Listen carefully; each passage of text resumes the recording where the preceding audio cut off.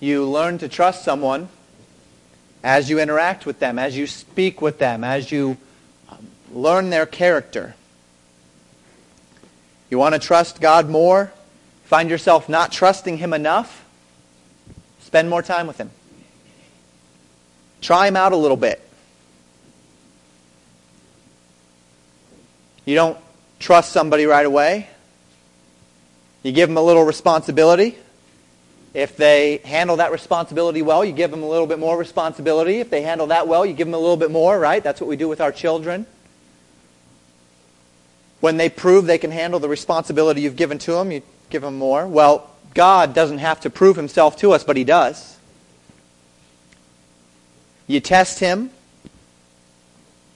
You say, God, I'm going to leave this with you. I'm going to place this in your hands. I'm going to trust your word in this respect. And you'll find Him faithful.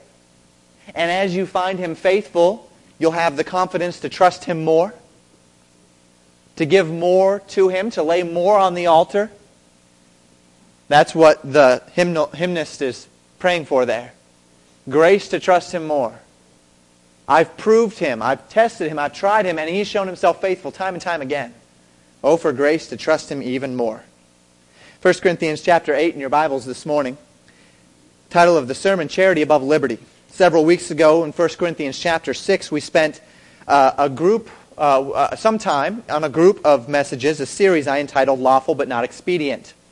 We looked at 4 particular areas of our lives where things are lawful. It is not inherently sinful for us to do them, but it may not be expedient for us to do them. The essence of that series was rooted in Paul's statement. It was given within the context of fornication, that though we as God's people have many freedoms in Christ, our freedoms are not intended to secure for us a love for this world or the things of this world, or a joy in that which the world delights in, but rather it's meant to be a means of living and interacting in this world for the purpose of evangelizing the lost and glorifying God and edifying the believer. So we talked about amusements, and we talked about appearance, and we talked about music, and we talked about substances. And as we talked about these 4 areas, we highlighted things that, though they aren't necessarily sinful, when we understand what's going on, when we understand the culture surrounding them, when they understand the direction they put us in or the ways in which they nudge us towards sin, we would be wise to limit ourselves or place protections in our lives surrounding those areas as well as others in order that we can be serving God properly and be edifying the brethren. And as we talked about all of those things, there was one direction that we didn't go, and the reason why we didn't go there is because we were going to go there now, in 1 Corinthians chapter 8. When we talk about the limitations of our liberty, those things which are lawful but not expedient, certainly we talk about things that might become sinful or could put us in the direction of sinfulness or are surrounded by sinfulness, and so there might be a testimony issue or whatever the case may be. But today we're going to consider another area, a very important area of our lives where we can easily abuse the liberties that we have in Christ. Those things that are lawful, another reason why these things may not necessarily be expedient. And as we look at it, it is actually the most essential of all reasons to be temperate in regard to the freedoms that we have in Christ. And while it is probably the most essential of all reasons, it is also probably the most difficult of all reasons. You know, it's very easy for us to limit ourselves when we feel like there's a good reason, a good benefit to us. It's easy for me to avoid certain foods because when I look in the mirror, I have to look at myself. And when I start to see a little extra flab, or when the pants start getting a little bit tight, and I can't really get those buttons together on the pants, I start to realize that I need to limit myself a little bit more, and that's not a problem because I want to be able to fit into my pants. And so it's somewhat easy when there's a personal motivation. Just like with sin, or with those liberties that we have in Christ, it's easy for me to avoid certain things. I see the direction that thing could point me, the direction I could go with it. I want to be careful. I don't want to go in that direction. I'm going to limit myself. That might be easy for me. But where it becomes really difficult is limiting ourselves for the sake of others. Paul addressed Christian liberty and responsibility concerning physical intimacy in chapter 7 and chapter 6. He addressed Christian liberty and responsibility concerning marriage among those in the church in chapter 7. Now Paul's going to address Christian liberty and responsibility concerning things offered to idols. And as he does so, he's going to particularly turn his direction toward the conscience of others. This past week, I told you, my wife and I went up to Duluth for just a couple of nights, stayed in a hotel. We went swimming. Now, my daughters, we went swimming regularly in the lake last year, and we got them to where they were very comfortable in the lake. So we'd go, and they'd have a great time, and they'd giggle, and they'd laugh. And now, that wasn't the way it was at the beginning of last summer. They were very skeptical of the lake, very fearful of the lake. Alethea was actually kind of cat-like. You know, she'd jump up on my head and dig into my cheeks and be holding on with and she was shaking and she was tense and it was really kind of comical, except it hurt. Well, we get up there. There's a swimming pool. The swimming pool was fairly warm, at least the first day. It seemed to cool down as we were there. Maybe it was all in my head. But it was fairly warm the first day. It was an indoor pool. And Karis had a great time the first day. And Alethea was very skeptical. That was Wednesday night. So Thursday morning, we go back and we get in the pool again. Alethea eventually loosened up. And so we get in the pool again. And Alethea just jumps right in. And now Karis didn't want to get in. And so we're going back and forth with the girls. By the end of that day, neither one of them wanted to get in. They were both afraid. And we had to kind of come at things from a back door in order to get them to enjoy the pool a little bit.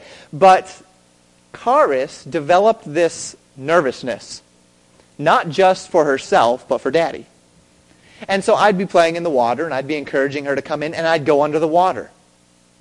And when I came out of the water, my wife would inform me that Karis had been very nervous that I was under the water, telling Daddy, no hiding under the water, Daddy, no hiding under the water, don't hide under the water. And so I thought, well, that's interesting. And so I'd start to go under the water again, and she'd point, and she'd say, no, Daddy, no hiding under the water. She didn't like me going under the water. It made her very uncomfortable to see me go under the water. Now, there's nothing wrong with me going under the water. I am perfectly capable of going under the water and being just fine. I know how not to swallow water. I can hold my breath. I can blow bubbles. I've got all of those skills down. No problem with Daddy going under the water. Except that my daughter didn't like it. Now, I could have been, fun daddy and play games, tease my daughter, keep going under the water, keep threatening to go under the water, all of that. But as I was interacting with my daughter, I noticed some true concern. And so I decided that I'm not going to go under the water so that my daughter will not be concerned. There's going to come a point where she's going to realize, she's going to learn how to hold her breath. She's going to realize it's okay. And she's going to be just fine with me going under the water. But for this time, it offends my daughter a little bit. It concerns her when I go under the water. There's no need for me to go under the water. So I'm just going to stay above the water. I had all liberty to go under the water. But I didn't do it for the sake of my daughter. That's what Paul's talking about in 1 Corinthians 8. The things that you can do in your Christian life. You have all liberty to do them. But it may just be that someone else is going to have a hard time with it. It may just be that somebody else's conscience is going to be offended by it. And it is not just our responsibility to take care of ourselves in this Christian life. And we don't like that as Americans. It's not an American thing. Americans are kind of pull yourself up by your own bootstraps. If you don't like it, tough, deal with it. My life is my life. You're just going to have to get over it. It's kind It's kind of American sentiment in a lot of ways. But that's not what the Bible's saying today. The Bible is going to be encouraging you today to consider your actions in light of your brother's conscience. To consider your actions within the context of the brethren. We've mentioned before a large part of what is going on in the church of Corinth. The culture of the Jews was conflicting with the culture of the Gentiles. Look with me beginning in verse 1. Now as touching things offered unto idols, we know that we all have knowledge. Knowledge puffeth up, but charity edifieth. And if any man think that he knoweth anything, he knoweth nothing, yet as he ought to know. But if any man love God, the same is known of him. As concerning, therefore, the eating of those things that are offered in sacrifice unto idols, we know that an idol is nothing in the world, and that there is none other God but one. There were many elements of Jewish culture under the law which were right and were godly and were virtuous. In fact, Paul would say in Romans chapter 7, verse 12, wherefore the law is holy, and the commandment holy and just and good. See, it's not that when Christ came, he invalidated the goodness and the righteousness of the law. The Scriptures tell us rather that he fulfilled all the righteousness of the law in order that we might be made the righteousness of God in him. 2 Corinthians chapter 5, verse 21. For he hath made him to be sin for us who knew no sin, that we might be made the righteousness of God in him. So he didn't invalidate the law, he fulfilled the law. We talked about this a little bit on Tuesday evening. For those of you that were here on Tuesday night. That there was the law of Moses, and the law of Moses was not wrong, but it was indeed fulfilled. And then there's the law of God, which is that which God expects of all generations and all people. The expectations of the law were not wrong, but the Holy Spirit of God has freed us from the debt associated with the expectations of keeping the law. And so Romans chapter 8, verses 2 through 4 says this, for the law of the Spirit of life in Christ Jesus hath made me free from the law of sin and death. For what the law could not do, in that it was weak through the flesh, God sending his own Son in the likeness of sinful flesh, and for sin condemned sin in the flesh, that the righteousness of the law might be fulfilled in us, who walk not after the flesh, but after the Spirit. So the law was fulfilled in Christ in order that the law could be fulfilled in us through Christ. And that was the intent. That was why Christ was sent. So as we think about the church of Corinth, we think about two cultures that were colliding. The Jewish culture, which regarded the law and appreciated the law. Even the Christian Jews appreciated the law and often exercised the law. And the Gentile culture, which had no concept of the Mosaic law and had no interest in the Mosaic law. And as we look in the book of Acts, we find that the Council of Jerusalem recommended very few things that were necessary for the Gentiles to keep in regard to the law. And that was not necessary for salvation, but simply those things that they said, these are things that you ought to encourage the Gentile believers to do. And that was to abstain from fornication, to not eat of things that were strangled, and to not eat of the blood of animals.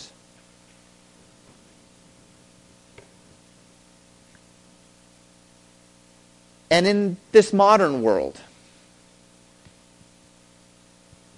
we don't preach the law as obligation. We understand our freedoms in Christ. But as we understand our freedoms in Christ, we also need to understand the responsibilities that come with those freedoms. Paul's expectation of the church of Corinth would be that they'd understand their liberties, they'd understand their responsibilities, and that they would live a life that properly reconciled their liberties and their responsibilities for the sake of the brethren and for the testimony among unbelievers. And that is our responsibility in the modern day as well. That we would understand the righteousnesses that were in the law, that we would understand the debts and the limitations of the law, that we would recognize the freedoms that we have in Christ and the benefits which those freedoms bring within the context of ministry, in the context of testimony, and then that we would carefully balance our liberties and our responsibilities through a life of virtue and godliness. Sounds kind of tough, doesn't it? Balance is one of the hardest things in any life, isn't it? That's what God is asking us to do day in and day out. To live a balanced Christian life. Liberties, responsibilities. Bringing them together so that we are not abusing our liberties and we are not withholding liberties unnecessarily, but we are living a balanced life of liberty and responsibility. And that's where the Holy Spirit comes in. See, through the Holy Spirit we can live a balanced life. And part of that is what Paul is going to be teaching today. It is also ironic, as we think about this task, that in some ways, the more you understand the Word of God, the more difficult this task can become. The Scriptures are deep. And the more you know, as anything in life, the more you know, the more you understand. And the more you understand, the more responsibility is placed on you to use your knowledge effectively. I saw a cartoon not too long ago. The old adage goes that if you, I told some of you this, the old adage goes that if you don't understand history, you're destined to repeat it. And the comic has two old guys sitting in chairs, and one guy says, if you don't understand history, you're destined to repeat it. If you do understand history, then you're destined to sit by and watch as everyone else repeats it. Right? Isn't that what we see in politics today? There's plenty of us that understand that the United States is heading down the exact same path as the Roman Empire. There's plenty of us that understand the United States is heading down the same path that Nazi Germany was heading down just 60, 70, 80 years ago. And yet, it's happening. Because there's enough ignorant people that it's going to be repeated. And so with ignorance, there is something to be said for the phrase, ignorance is bliss. With knowledge comes responsibility, and the more knowledge you have, the more responsible you are. But there's also a great blessing that comes with knowledge. Because as you have the knowledge of the Word of God, as you have the knowledge of your liberties and responsibilities, and as you live out those liberties properly, and you adhere to your responsibilities properly, you can teach others, you can be a testimony to others, and you can help others. The most damaging ministries out there are the ministries that do not understand either how to limit their liberties and live in their responsibilities, or they do not understand their liberties, and so they limit everyone in legalistic responsibility. Those are dangerous ministries, and they have harmed a great number of people spiritually. And so with this knowledge comes this responsibility, and we are going to be gaining some of that knowledge today. So the next problem that Paul brings up in the church of Corinth is a contention between the Jewish Christians and the Gentile Christians concerning meat that is consecrated unto idols. Specifically, eating meat that had been offered unto idols. The idea here is that there would be a portion of a piece of meat left following sacrificing of that meat to a deity. That meat would be put on the altar, it would be burned, there would be pieces of that left. This was true of most sacrifices of the day. We know it was true of the sacrifices in the temple complex for the Jewish religion, that the Levites and the priests were intended to eat of the sacrifices on the altar that the Jews were to bring. But it was also true of oftentimes many pagan sacrifices. This piece of meat would either be eaten sacrificially, or it would perhaps be taken and sold after the sacrifice was complete and eaten by someone else later. And so there was contention with these Christians over whether it was right or wrong to partake of this meat, seeing that this meat had been consecrated, this meat had been dedicated to false gods. It had been dedicated to idols. And Paul's first statement is found in verse 1. We know that we all have knowledge. Knowledge puffeth up, but charity edifieth. Paul's response was one of warning about how we go about conducting ourselves with regard to the liberties that we have in Christ. Many in the church recognize their freedom to eat this meat. But the issue was not whether or not they were free to eat this meat in Christ, but much rather whether or not eating this meat would be right under the circumstances because of the believers that they had surrounding them. So Paul says we all have knowledge. To some degree or another, you understand the liberties that you have in Christ.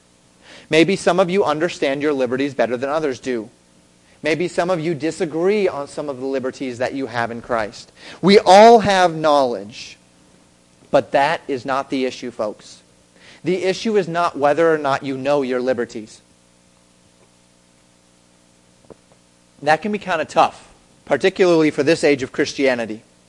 It's really not an issue about whether or not you understand all the liberties you have in Christ.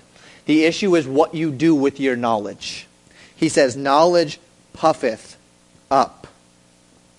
The issue was one between those whose conscience allowed them to take advantage of their liberties and to eat this meat, and those whose consciences did not allow them to take advantage of this liberty, or those who did not realize that they have this liberty in Christ.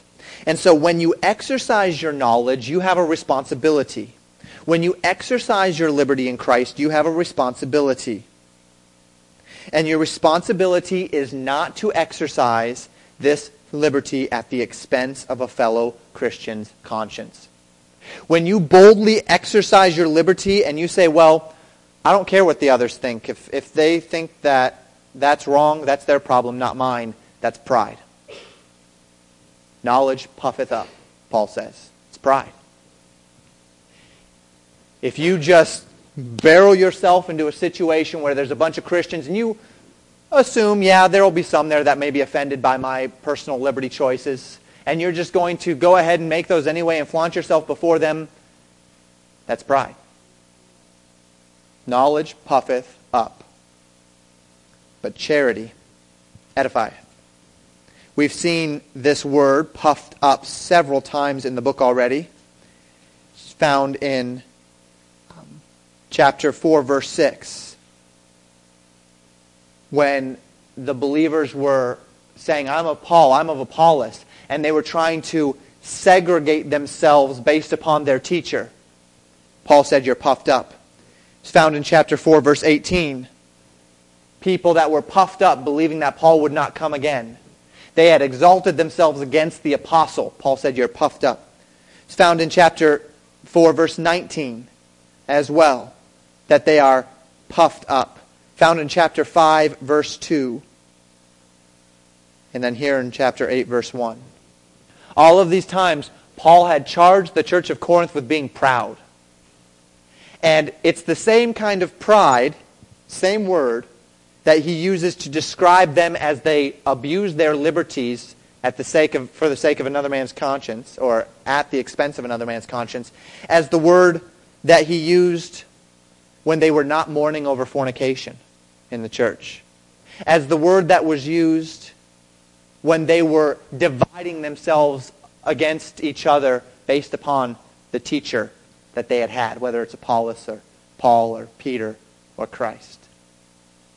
And so we're talking about the same element of pride here. It's just as much pride for us to live in our liberties at the expense of a fellow believer's conscience as it is for us to allow a man to be living in open sin in the church and not to rebuke him and not to rebuke that sin. It's the same pride. And that's what Paul is saying here. On the contrary to exercising our knowledge, notice what Paul says. If you are compelled to live according to charity, that's love, loving one another with a selfless love, you will become an edification rather than a hindrance to the spiritual walk of your brother. Knowledge puffs up. Knowledge makes you proud. But what edifies? Charity. Selfless love.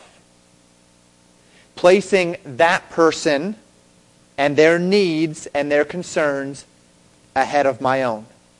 The kind of love that says, even though it's okay for me to go under the water, I'm not going to go under the water because it concerns my daughter. Because it literally, you can see on her face the worry when I'm about to go under the water, so I'm not going to go under the water so that she won't be worried. Now in time, I'll explain to her why she doesn't have to be worried. She'll grow, she'll mature, and then maybe I can go under the water. But I love my daughter enough to limit myself for her. Knowledge puffeth up, but charity edifies, builds up another.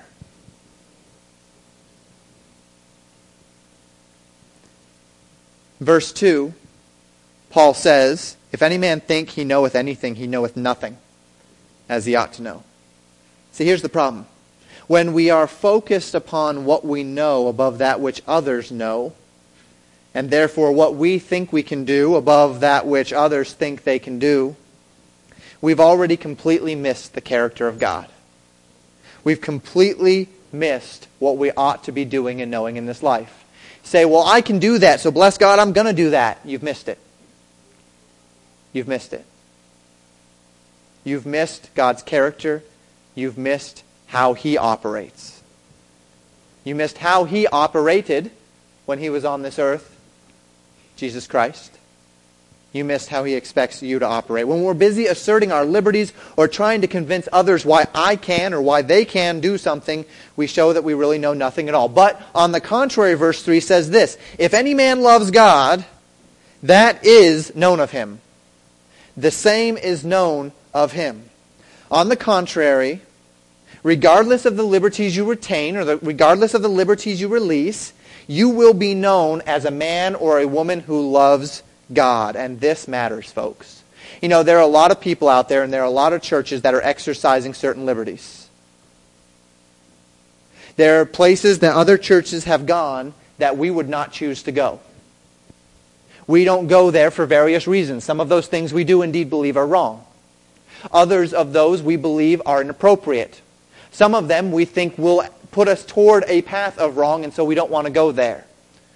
Take our new members course, you'll understand many of the decisions we've made as far as music, as far as dress, as far as our non-age segregated model. All of these things that we do because we believe that they are best, but we're not necessarily saying that other churches, because they don't do what we do, are wrong. And yet,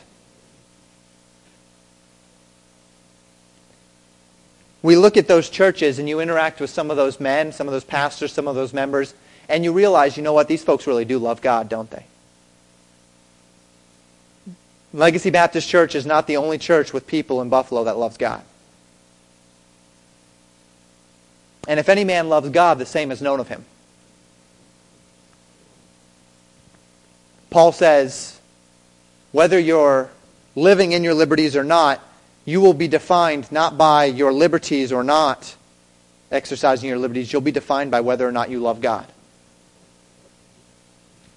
And as we step into our time together, I'd like to encourage you to build within your heart and life a mindset of deference, of putting the spiritual welfare of others ahead of our own self-interests and ahead of our own liberties in Christ.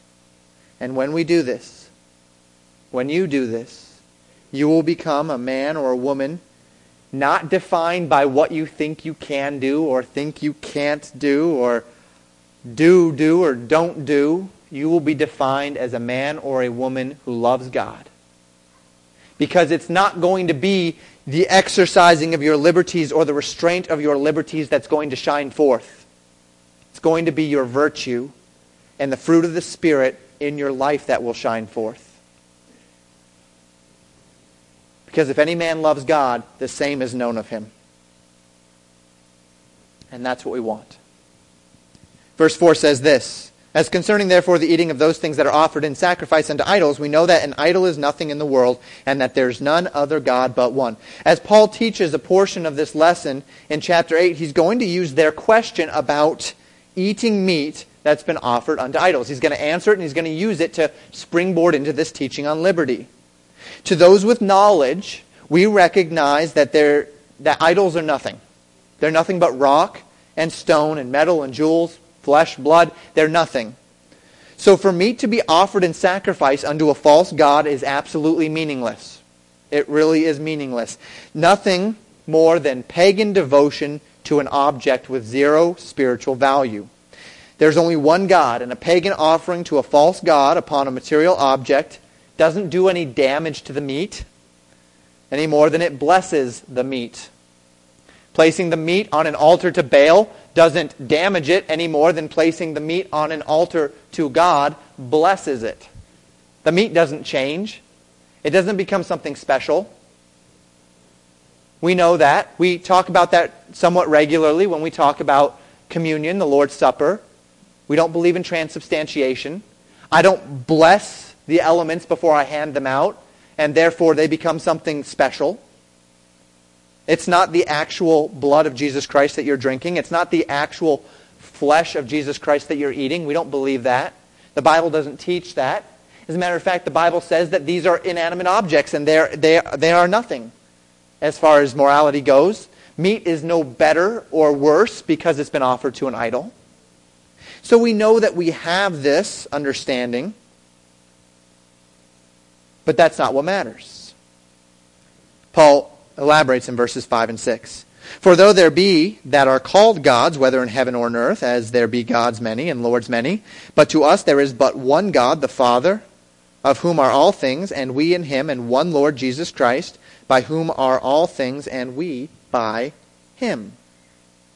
Whether in heaven or in earth, there are many things that are called gods. But in fact, we know that there's really only one God, one capable of blessing and cursing things which are upon this earth. If God blesses it, well then there's a blessing. If God curses it, well there's a cursing. But if your pastor blesses something or curses something, it doesn't make a bit of spiritual difference. If I were to offer something to a false god, it doesn't make a bit of spiritual difference. Because it's nothing. It's false. That's what Paul is saying here. Notice that he specifically mentions not just that which is called on earth a god, but also that which is called in heaven a god. So Paul is including spiritual influences here like Satan, whom pagans worship as well. Even Satan is nothing more than a creation of God. Satan has no more power within himself to bless and to curse than you do. And all that Satan does, whether in the world we see or in the world we do not, is only an outworking of the temporary authority that God has given to him on this earth. So, in the Old Testament, we see kings blessing and cursing, and those things come to pass. We see that Balak wanted Balaam to curse the nation of Israel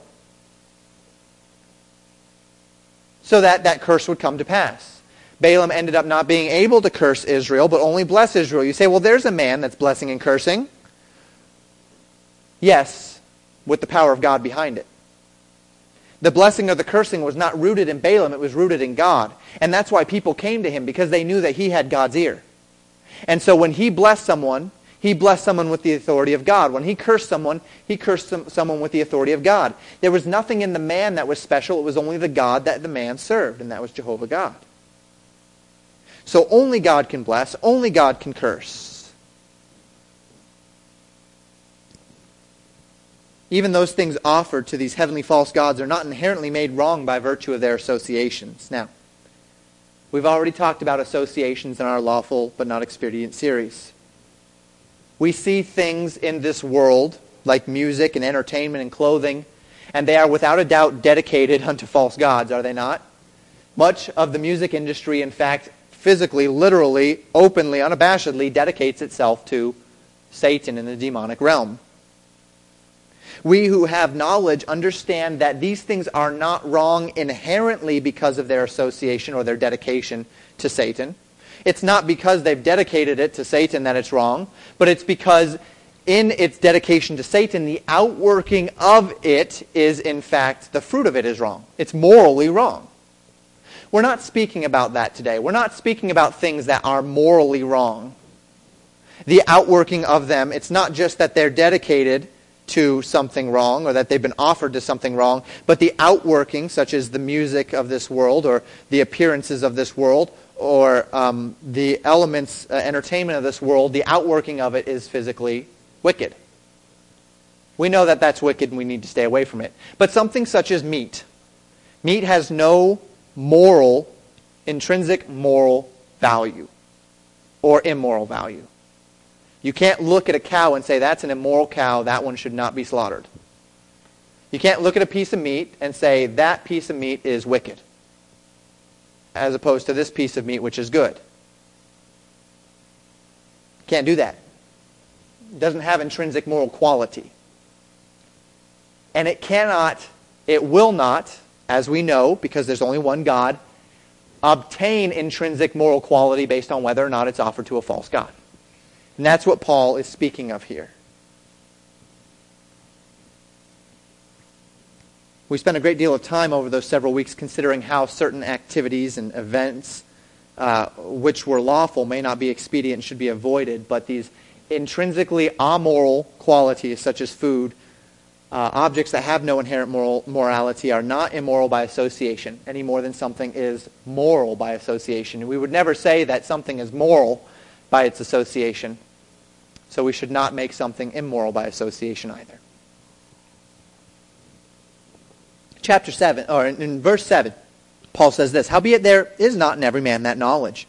For some with conscience of the idol unto this hour eat it as the thing offered unto an idol, and their conscience being weak is defiled." See, the problem with our understanding of these issues is in part presented in verse 7, that though we understand the principles of association and the freedoms we have in Christ, not every believer does.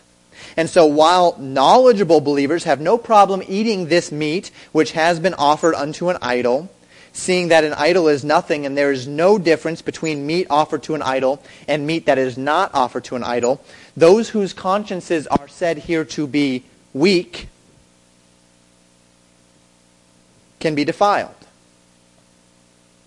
by eating this meat, have a problem with eating this meat. Now, let's talk about this idea of a weak conscience for just a moment. This is not intended to be some sort of insult.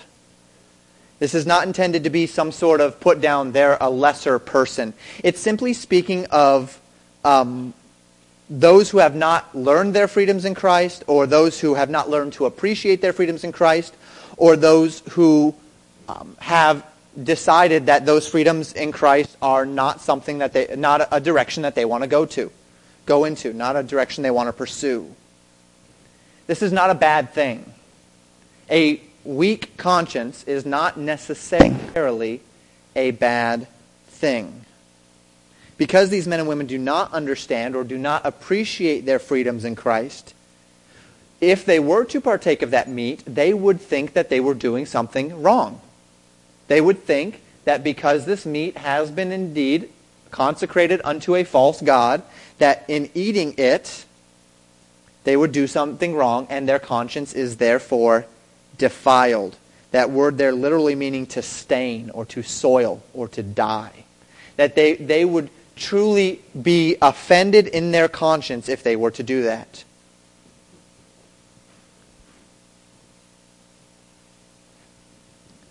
So there are some Christians whose consciences are defiled because they still associate the meat with the idol, and yet they have eaten that meat. Their conscience tells them that by eating that meat, they are doing something wrong, that they are reverencing that false idol, and so they offend their conscience. Romans chapter 14, verse 23 tells us this, "He that doubteth is damned if he eat, because he eateth not of faith. For whatsoever is not of faith is sin."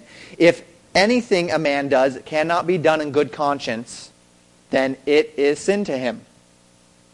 That's what the Bible teaches.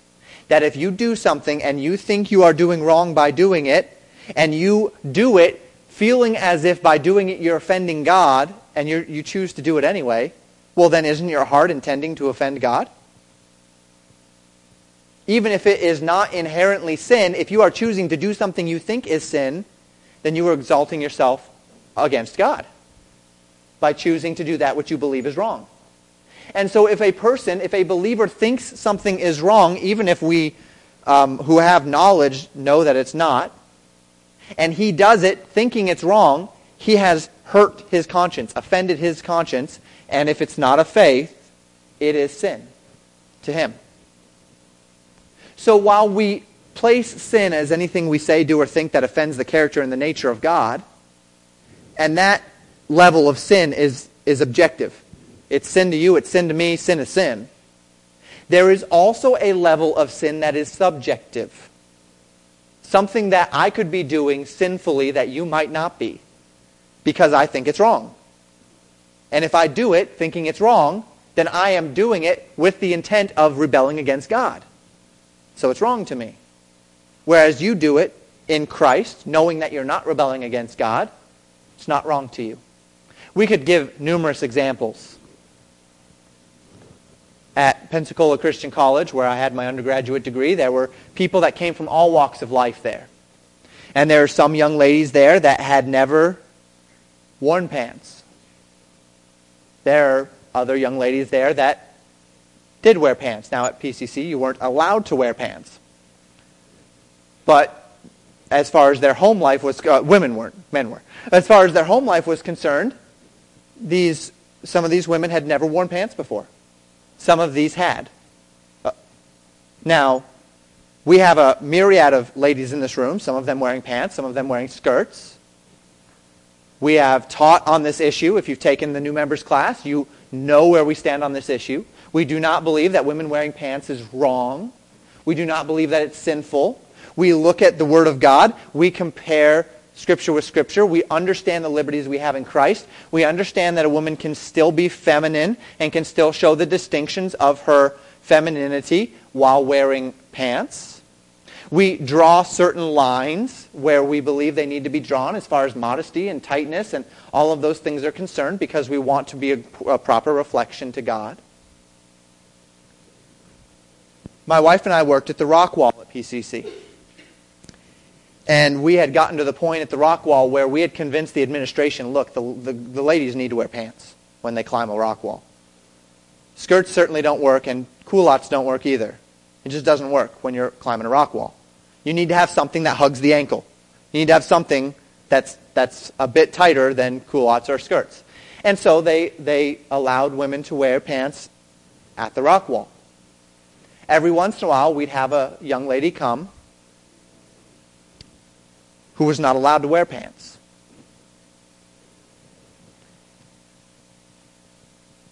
And when that situation would come, sometimes her friends would say, well, your parents aren't here, just do it.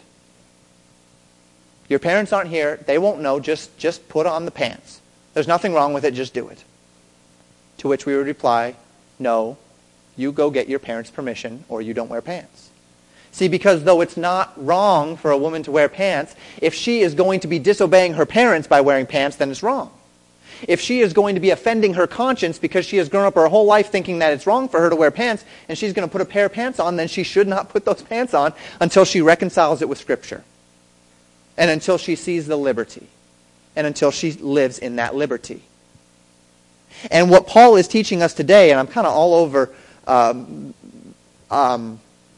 jumping to my application several times, is this, that if you are the one that's trying to convince a person to do something that they don't feel they ought to do, then you are defiling their conscience and you're sinning not just against them, you're sinning against Christ. And we're going to see that in just a moment. This truth is more important than your liberty in Christ. Those sitting around you right now are more important than you are. Their conscience is more important than your liberties. That's what Paul is saying here in 1 Corinthians 8. Verse 8, Paul says, meat commendeth us not to God. For neither if we eat are we the better, neither if we eat not are we the worse.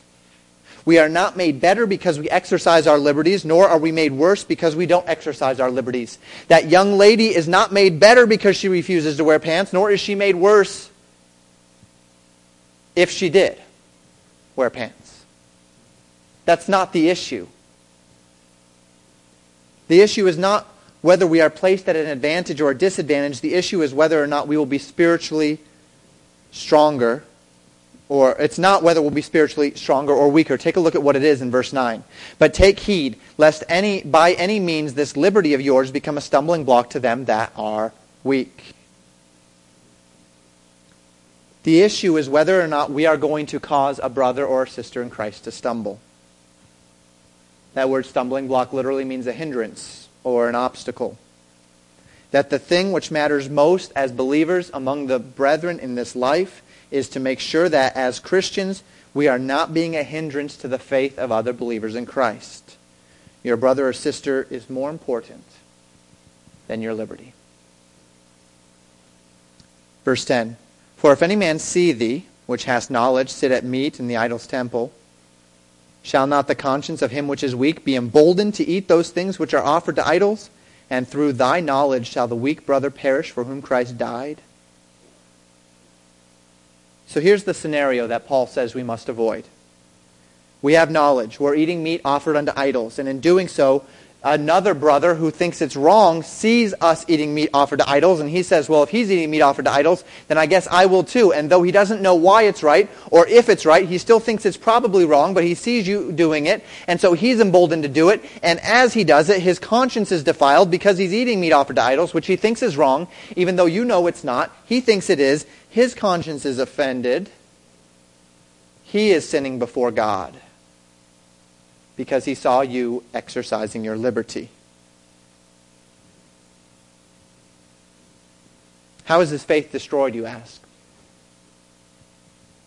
Perhaps it's that he'll be racked by guilt and become ineffective for Christ. Perhaps he will feel as though he has been taught lies and he'll walk away from the faith. I think that's the big one. How many young people have I known who lived a life where their parents were very protective? They got out of their parents' authority and they realized that the Bible doesn't say all the things that all the standards that they had growing up. The Bible doesn't really say that. And instead of saying, okay, well, these were the liberties that we had and we didn't have, and this is why we had them and didn't have them, and now I have more knowledge, praise the Lord, I can live in the liberties I know now. They say, Christianity is a sham. It's a lie. It's nothing but social conditioning, behavior modification. I'm out. I'm done.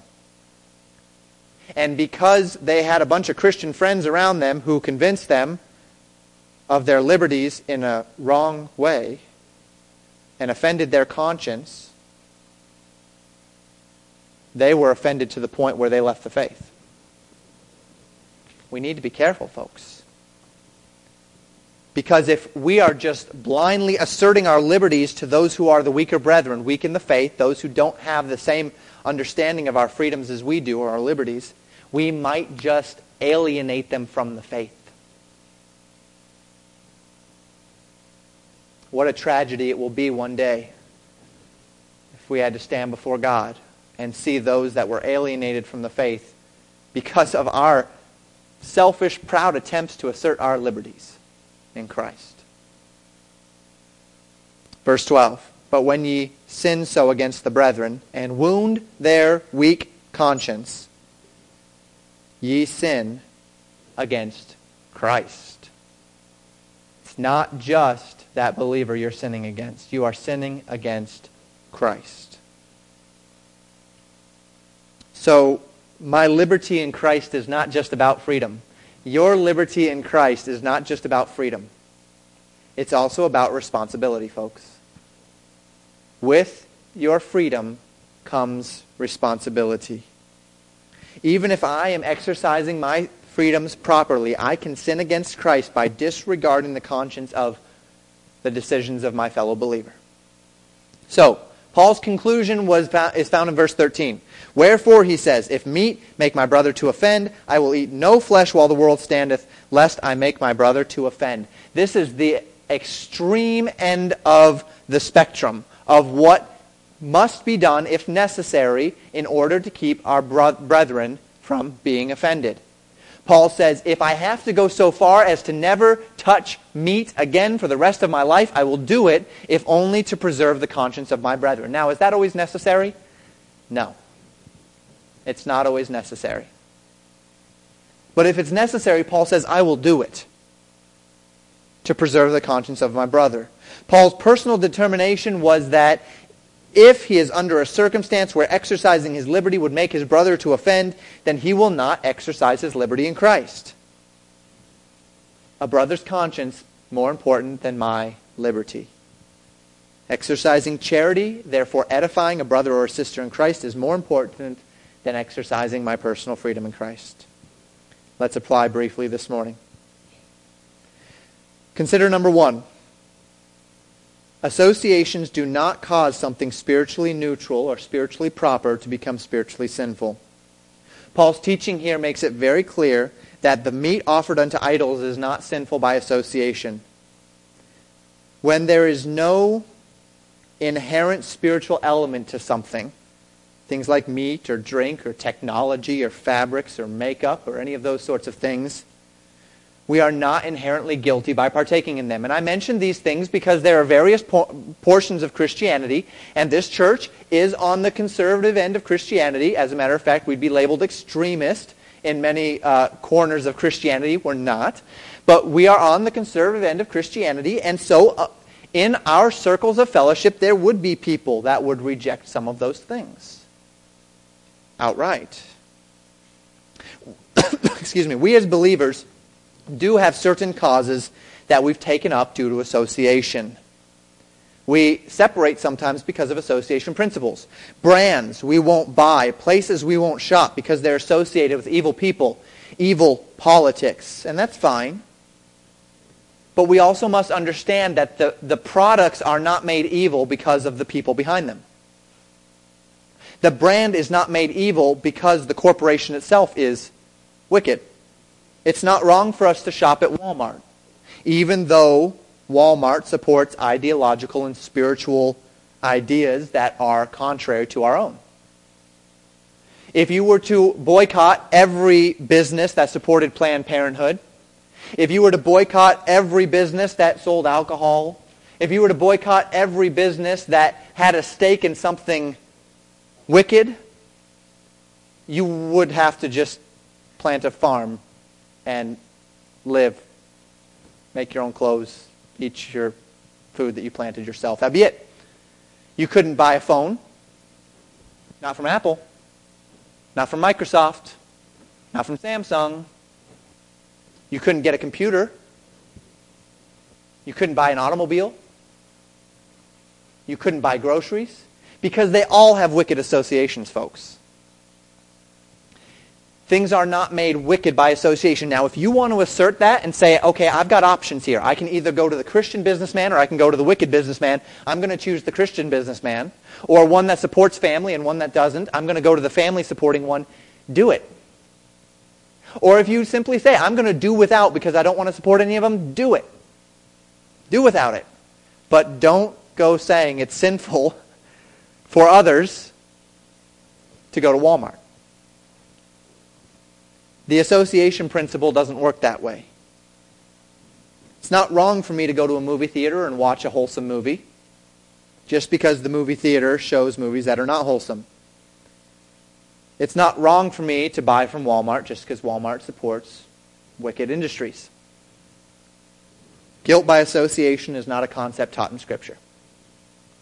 So if you feel you ought to avoid places or activities or objects because of the associations, bad people, do it. If it hurts your conscience to buy from something because of their associations, then don't buy from them. Because whatsoever is not of faith is sin. But we know that guilt by association is not a principle explicitly taught in Scripture. However, number 2, and this is where Paul is really going with this application this morning, the exercising of your spiritual liberties is biblically constrained to your understanding of your brother's conscience. Pastor, it's their problem. They don't understand their liberties in Christ. They need to just read the Bible. They need to just do more study. You're telling me that I must sacrifice my liberties because of the conscience of those who don't understand the Bible as well as I do? No, I'm not telling you that. The Bible's telling you that. God's Word is telling you that. We live in a Christian culture right now that is intent on asserting every liberty that we have in Christ, and it's anti-biblical when it comes to the conscience of a brother. Now, what am I not telling you? I am not telling you that you need to go through this life in fear because you've heard that somebody somewhere believes this way, and so you're not going to live that way just in case you might come across one of these folks. You cannot be held responsible for that which you do not know. You cannot be held responsible for the conscience of a brother if you don't know that it offends their conscience. But you are responsible for the conscience of a brother once you know that it's a problem. If you know that your brother or sister in Christ doesn't do something or won't go somewhere, or you know that their parents think something is wrong, then you are obligated, biblically obligated, to limit your liberties for the sake of their conscience.